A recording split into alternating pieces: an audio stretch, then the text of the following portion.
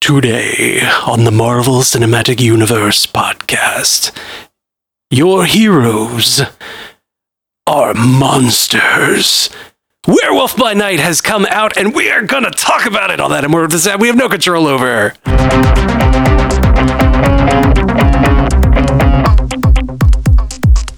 Welcome to the Marvel Cinematic Universe podcast. My name is Jeff Randall. I am Ashley Coffin. And it's just the two of us.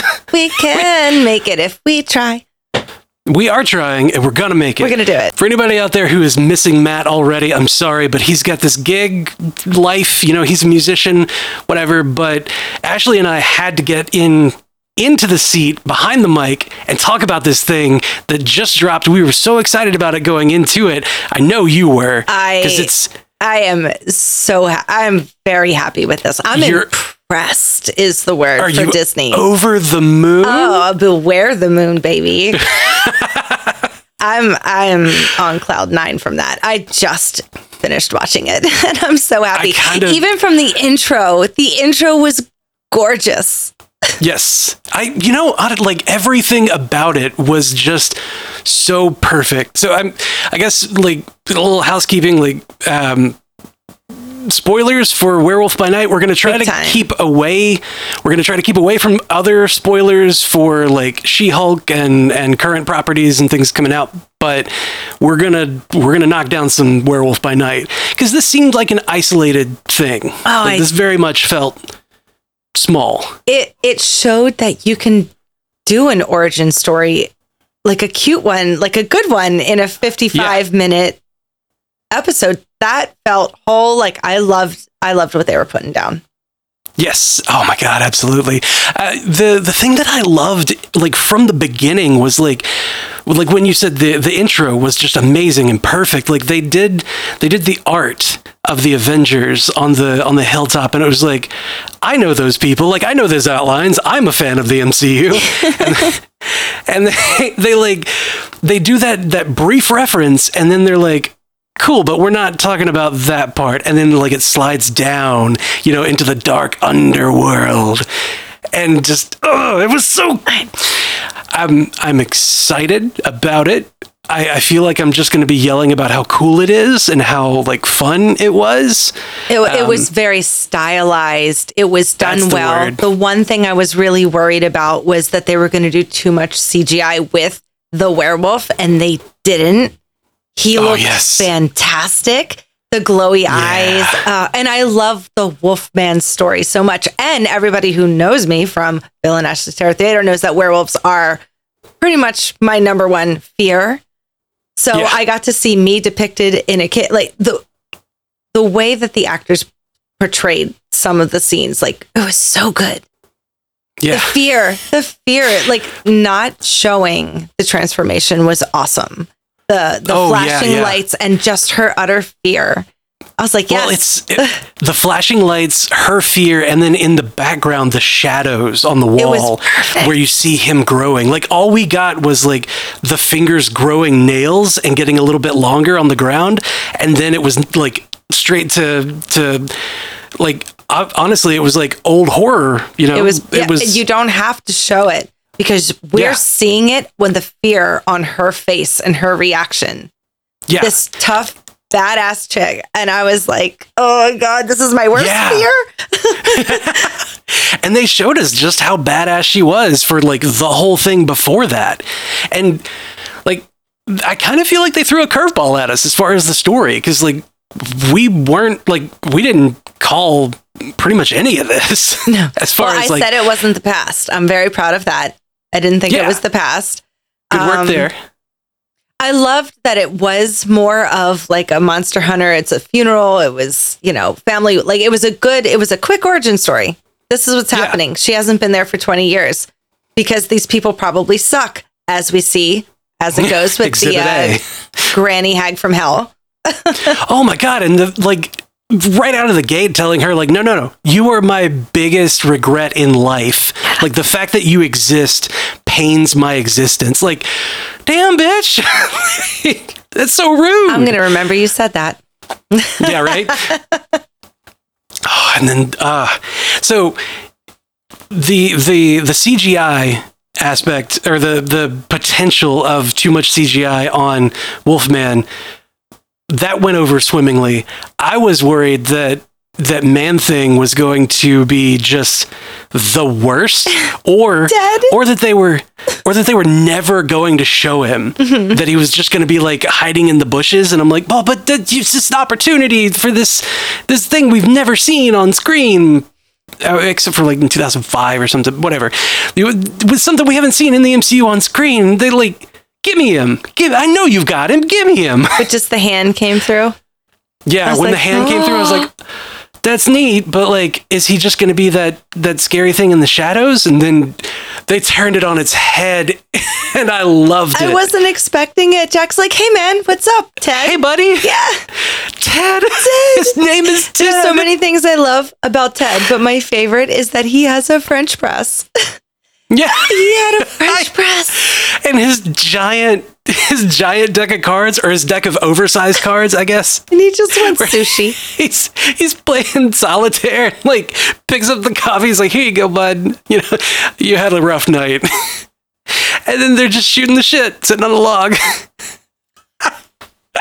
So I love the humanity that they left in Man-Thing. They left the man in the thing. Yeah. Anyway. Well, that's when CGI works, because I thought them changing his expressions and you could really read his like emotions through his little CGI eyes. That CGI worked. I thought he was adorable. He was so cute. Yeah. Like, and then I think that's part of the thing, is that they were really trying to make him less imposing, through giving him emotion, through giving him that humanity. I think they really toned him down on the terror that he can induce. Mm-hmm. Now he was still terrifying. He melted some people's faces. People. Whoa. Whoa. So like, if memory serves, that's an acid that he excretes when he's in the presence of negative emotions. It's kind of a weird hand-wavy thing that the comics do. But like, the fact that he just shows up and just roasts that lady, like double fist, grabs her, just roasts her and casts her aside like it's nothing. And it's like, hey, where's Jack? Yeah. And that she deserved it. And so did. How about the Scottish guy, just his head? Yeah, just on his face. And then and she's like, oh God. Hey, Ted. Hi. Ted. And his whole demeanor just changed. Yeah. And I'm like, oh. All of it. He's just like, huh? And usually that could get cheesy, and it really wasn't. I really liked it. I love, though, that they didn't take the normal track of like, oh, I'm falling in love with the monster. Yeah. He's not that much of a monster. And like, they could have easily done that with Man-Thing. They could have easily done that with Jack, but they were just like, nope, this is business. We got business for tonight. We can be temporary allies, and let's move on. And like, there didn't have to be kissing. There didn't have to be a There's subplot always love story. A little weird and sexy about the werewolf not killing you if you're the lady. You know, that's fair. That's fair. I did when she like put her hand up. It's a little romantic in a weird, crazy way, but you know. Or when he was like, I have to remember you, and it's just like, No, but like right when they're going to kill you, and then they stop because they're like, I remember you. And yeah, it's old Hollywood romantic. It's the Wolfman story. It's beautiful. And they did it so well. And and I love when they go to the Technicolor, they're playing the Wizard of Oz song. It was beautiful. And I'm like, all right, work, girl, with your red leather jacket. I thought, a little less Jessica Jones. Yeah, she was feeling real Jessica Jones vibe. Yeah, with the black and white. They look alike. When they brought her into the red, I was like, oh, okay, I'll take it. Now that transition is something that I wanted to harp on just so much, because the color of it all, like there was the bloodstone was the only thing that had color the whole time until that end, and it looked like there wasn't any color in the world when she had a black and white view of what monsters are. And once a monster helped her and she saw that he wasn't just the worst, then the world got color. Aww. And like it was no longer it was no longer black and white. It was like, there's nuance to everything. Like, I like that symbolism. I like that. Yeah, she's now the right person to have the power that she holds in that bloodstone, because that is a very powerful relic. Oh yeah. And I'm just so interested to see where she's going to show up moving forward, because this wasn't for nothing. Oh yeah, no, this introduced so much so much possibility. Like, I mean, Jack Werewolf by Night is his actual like hero name or whatever, but so long Jack and Man-Thing, I know, it's too many syllables. So long. But those two are in like a team together, or a couple of teams together, or something like that. Like they were in Midnight Suns. Okay, and that's with Moon Knight. Right, like Moon Knight was in that, Blade was in that. They were in some like League of Monsters, like Avengers League of Monsters or something like that. Monster Squad? Yeah, basically Monster Squad. But like they, especially Man-Thing, like fought against supernatural stuff all the time. So like Doctor Strange might come into it. Oh, God. There's so many possibilities for the Darkverse. And I'm just like, have all your fun stuff over here. But there's also this whole other side that you can do that doesn't have to be canon with any of your shiny happy stuff, and just let us have our little corner, because what is light without dark? Oh, there it is. You cannot know the light until you've known the dark. I love that. Oh God, they can exist in the same canon. Because like all the dark stuff, happens in the shadows and away from prying eyes. You never know about it because they're keeping it under wraps. Right. They're doing a good job keeping it under wraps. Avengers. Looking at you, Bruce Banner.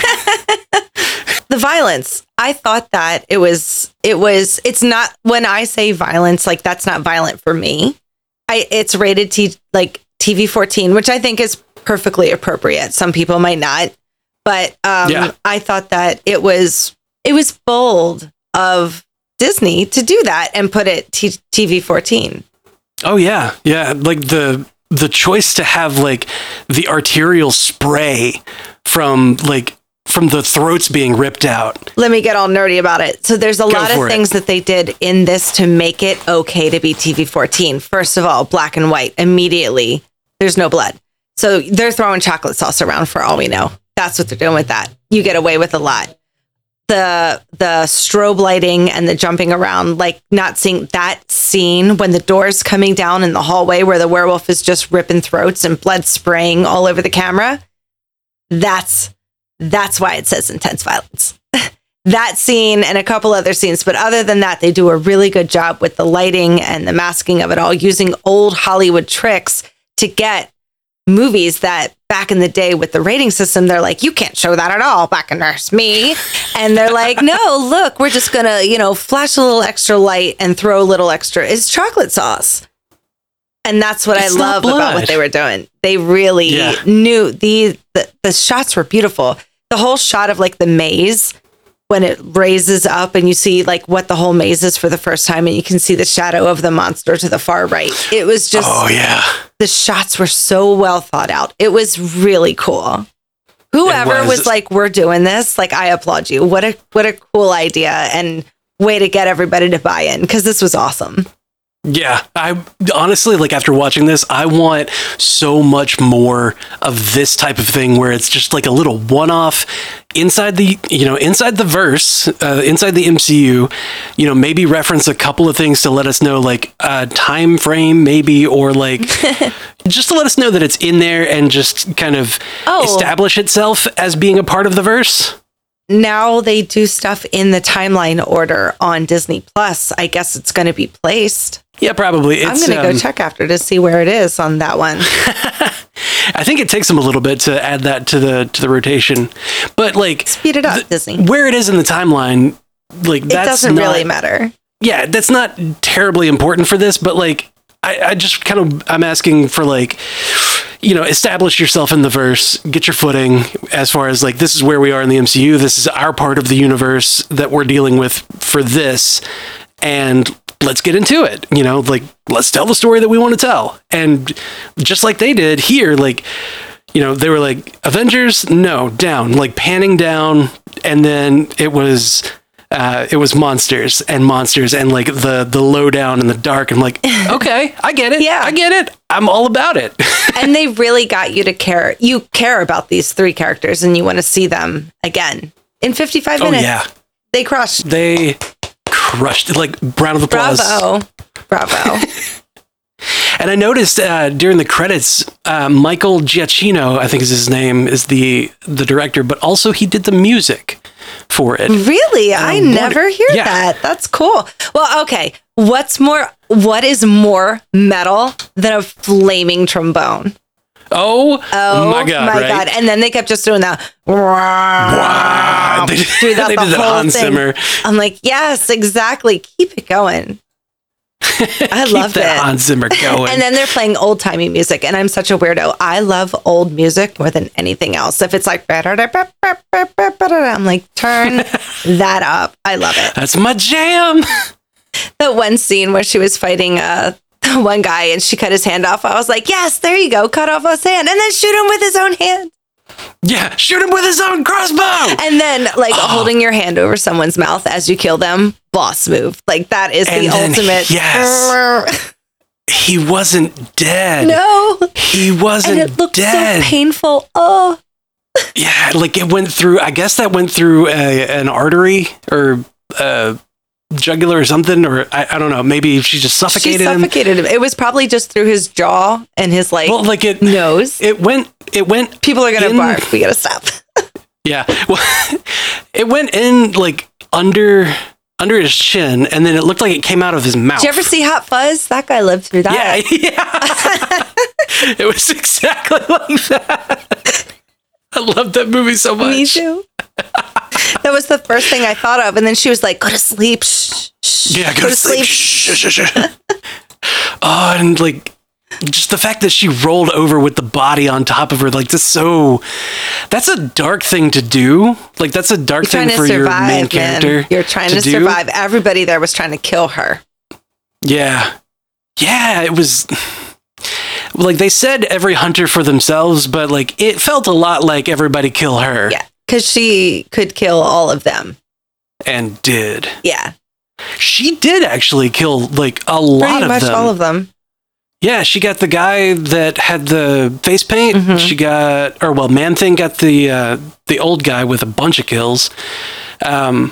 She got the chick in the white, the Matrix chick. She got the Matrix twin without her twin. And then she got in that like super brutal fight. She got the guy that had the fewest kills, the guy with the scar on his head. Oh, she slit his throat. There was, I appreciate how many, if this was Joe Bob's Drive-In and Dives, I'd be like, okay. So there was 5 throat slits, 2 exploding heads. There were so many throat slits in this. It was amazing. You got to have the body count totals. I love the way that she did that though, where she like kicked his feet out and he like fell onto the sword and then she just drags the sword up. Oh, what a badass. And the Matrix chick, she got it throat slit and then through the skull. And then, just right in the middle of the skull. Ooh, got a new accessory for your head. They did my favorite trope though. When your hero gets injured in a place that would hurt super, super bad. And then they're cool like 15 minutes later and we don't think about it again. Because Elsa got hurt pretty bad. Like, just don't do it. Or just have it be a littler injury. She tied it off though, right? Oh, no. That was, he tied it off. Well. Oh, yeah. Well, they worked together to tie it off. So it was fine. Yeah, you're right. What am I even saying? Yeah, come on. Don't you know that tourniquets and bandages have like magical healing properties? Ties. Life-saving ties. So how long did it take you to be like, okay, Jack's definitely the werewolf? Because I was pretty immediate with it.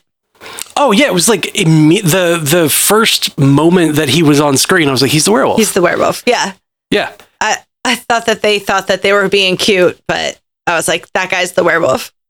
Yeah. The announcer said something, like the narrator rather, said something about, one of them's a monster or whatever, and then it immediately showed him, and I was like, oh, he's a monster. Like, I knew I knew going into it because of the trailers, but like that was also like pretty on the nose. And it was interesting though that like, cause I don't know, I thought that there was going to be some sort of ceremony. There was going to be some sort of something that they were there for. And then it turned out that they were fooling Jack, you know, cause I thought like, oh, that's why he's going first. They're collaborating back here to be like, by the way, he's a monster and we're going to kill him.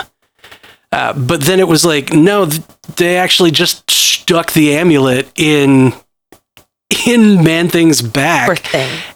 And no, poor Man-Thing. Poor Man-Thing. Me and Ken had a 25-minute discussion about the Fantastic Four movie tonight.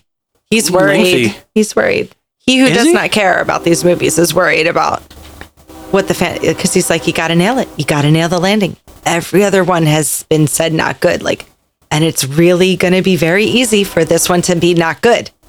So he was like, Feige better be like firing everybody who he doesn't think is cutting it. On and on we went.